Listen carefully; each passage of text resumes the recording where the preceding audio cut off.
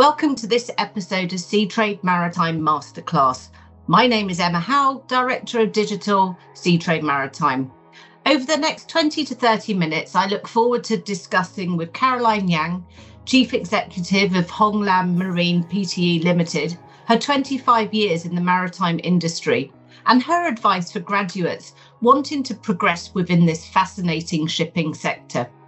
We will also touch on her role as Ambassador for Sea Trade Maritime Club and how she hopes to grow this initiative. Welcome, Caroline. Thank you, Emma. It's good to be here. Caroline, you graduated with LLB Honours from the University of London and BA Honours from the National University of Singapore, both back in 1990, and were called to the Bar of England and Wales in 92.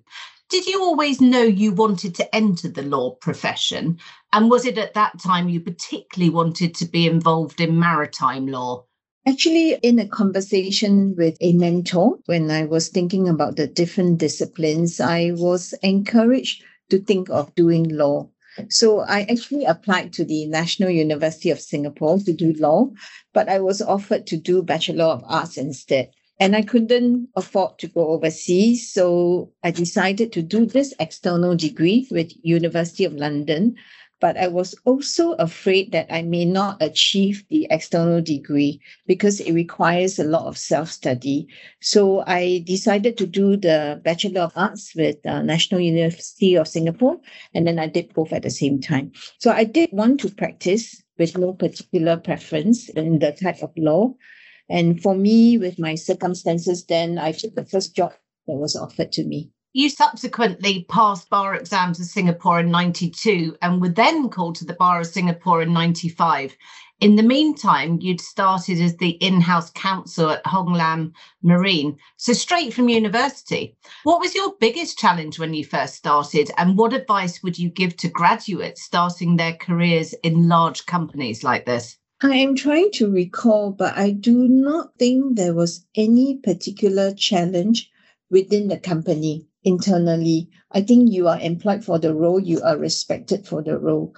However, to some external stakeholders at my time, in certain settings, sometimes there were some subtle vibes that perhaps you were not being taken quite seriously. Perhaps because of my age rather than my gender, I am not quite sure. So I have always worked in an SME. Honglam Marine is considered a medium enterprise. I have no experience in large companies, but actually my advice to any graduate starting out is to be adventurous in your work. I sometimes wonder, why do staff say this or that is not my area of work, and therefore why should I do it? I feel you are young, you have the energy, you have the ability to work till late and still come to work the next day on time. Why do you not want to learn as much as you can? The more you do, the more you learn. The more you do of the same thing, the better you get at it.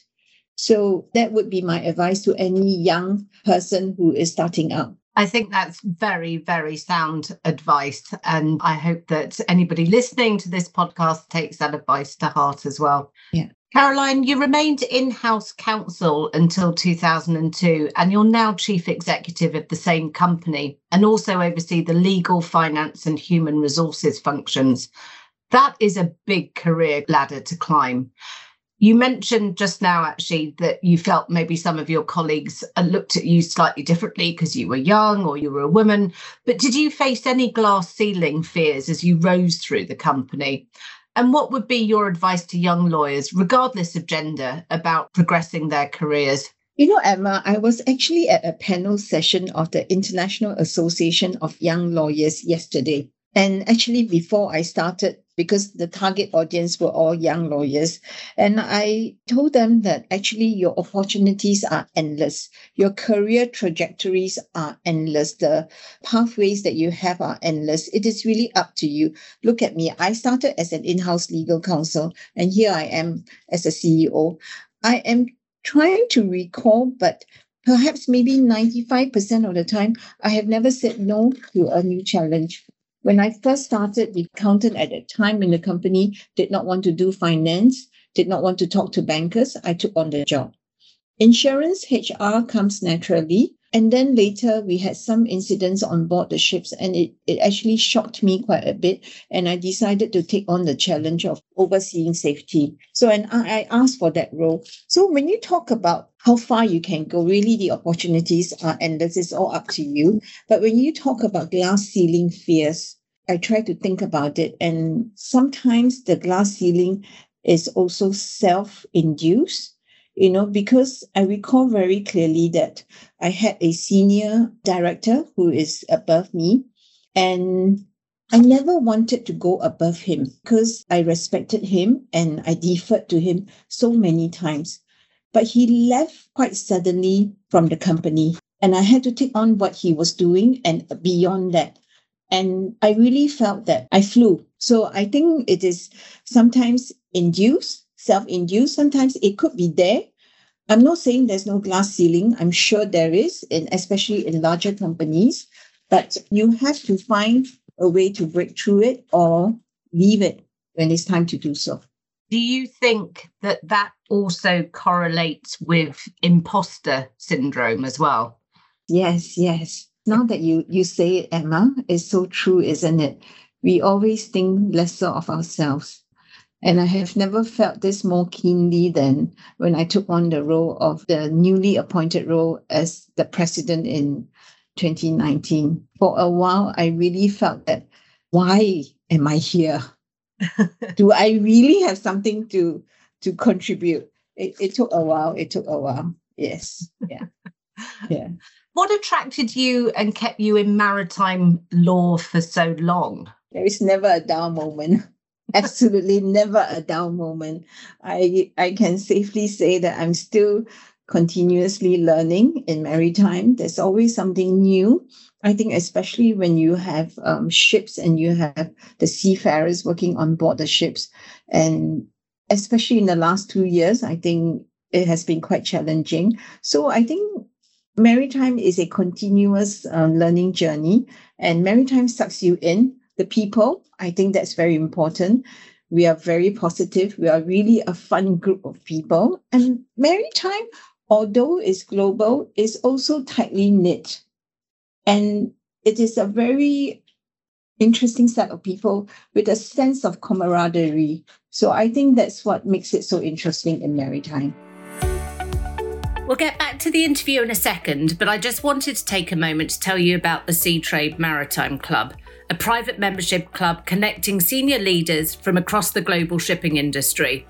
Our members are senior professionals representing ship owners, ship operators, or ship management companies. If you want to find out more, please go to www.seatrademaritimeclub.com. Thank you. And now I'll get back to the interview. Thank you, Caroline. And actually, I think we all see that when we attend trade events. It's like going to somebody's large house and seeing all your friends and family, isn't it? Oh, yes. It's like this big networking event, and no one can stop talking. No one wants to leave. Everyone is just talking to each other, having fun with each other. Yeah, it's really a very nice thing to see. Yes. It is. Yeah.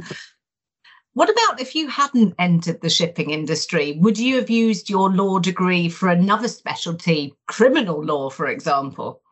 Oh, I must say I really had no particular preference, and I would take the first job that would be offered to me and probably learn to love the work or leave the work after some time.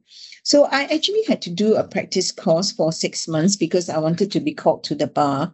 And I did family law. I don't think that would have suited my temperament. I didn't mind corporate. Again, I don't think I would be cut out for criminal law, much as is interesting as it can be.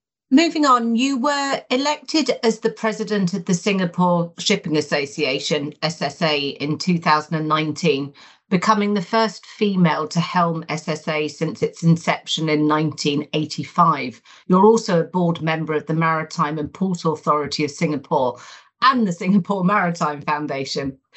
How does it feel to fly the flag for women in shipping? And what more would you do to encourage women to be seen and heard in what has been perceived as a male-dominated industry? Loaded question. Okay, so the first part of your question, I actually consider it a privilege to serve in all the three organizations. And I really must thank the policy of the Singapore government, where they see tripartism as an important combination to propel Maritime Singapore. So when we say tripartism, is actually the regulator, the industry, as well as the unions. So it is a very symbiotic relationship, a very close one. And for SSA, I actually see SSA as the bridge between the voice of the industry and the maritime regulator. And all of us are the promoters and the protectors of Singapore as Maritime Singapore, as the leading international maritime center. We have a common objective, and that is to strengthen Singapore standing as a key maritime node. So SSA has 485 maritime companies and individuals, and we work very closely with the government of Singapore and also the unions. And I think it is also my predecessors since 1985 and until today. And actually, when I took on the role, I was very aware that I must never do anything to erode the trust that has been built up for the last 35 to 40 years of SSA as a trusted advisor to the government on Maritime Singapore. So our members actually, through the SSA platform, we share all our views, and with that collective views, we present it to the government whenever there's a policy change or if they want to introduce a policy or how it impacts the Maritime Singapore. And then the second question, when we talk about flying the flag for women in shipping, actually, I see that with a tussle of talent worldwide, the maritime industry welcomes any man or woman who just have the interest and passion for an industry that offers diverse range of roles, diverse experiences. And as long as you value agility, you value resilience, you value ingenuity, you value camaraderie, this is the sector for you. So, I have so many peers who are male and female, and especially the female. They really embody these values and have flown the flag for shipping too. So I want to share that in Singapore, I feel so fortunate to be the president at a time where the MPA CE is a woman, Lei Hun. She was appointed in 2019 January. I was appointed in 2019 July. And the SMOU SecGen is also a woman. And three of us work so well together.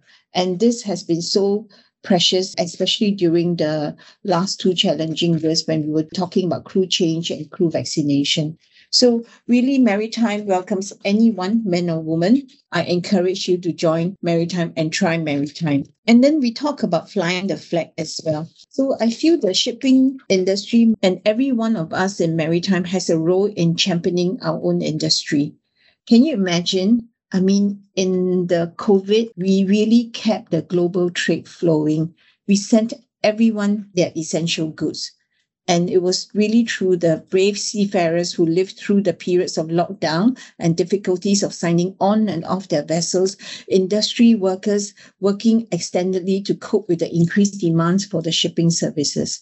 So really, at the end of the day, I would think it takes everyone to come together to fly this flag. And it has never been more stark than during the COVID. And I give you an example, the Star Fund, where it was really an initiative by the CE of MPA, and it got us to come in with funds from SSA, from SMOU, SOS. These are the two unions in Singapore. We also got ITF to come in with big support, IMAC with big support, International Chamber of Shipping, and we formed this Shipping Tripartite Alliance Resilience. We call it STAR, and we had this fund, and we set protocols for the crew change to do crew change safely and efficiently, and we had crew vaccination for the seafarers. So I feel that the last 2 years, everyone has come together to fly the flag of Maritime.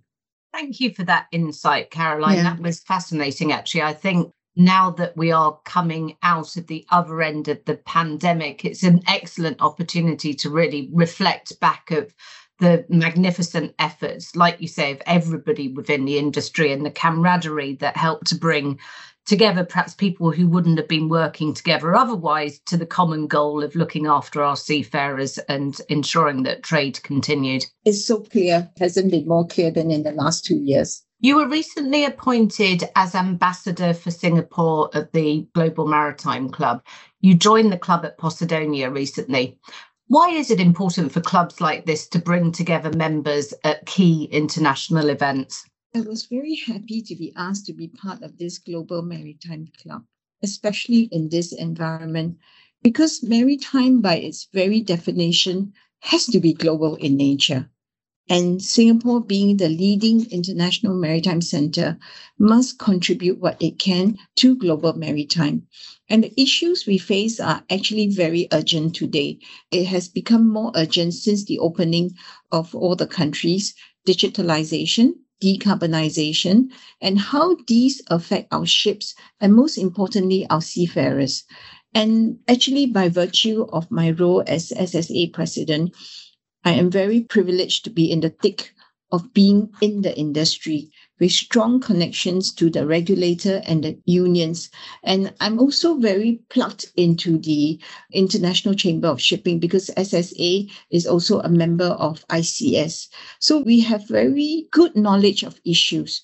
We have good knowledge of the challenges and the opportunities, and all these should be shared with everyone. And I hope that I can, with the diversity of the members of the Global Maritime Club, I really hope that we all can come together and move the needle for the continuous betterment of maritime. I hope we get together with an agenda of points for discussion and see if concrete actions can be realized. And this is the value, actually, I see of Global Maritime Club. Thank you, Caroline, and thank you for your time today. I think anybody listening to this will agree this has been a really interesting insight into yourself, Caroline, but also the industry in which you've spent, many years now specialising. So thank you for your time. No worries. Thank you for having me, Emma. I'm very pleased to be here.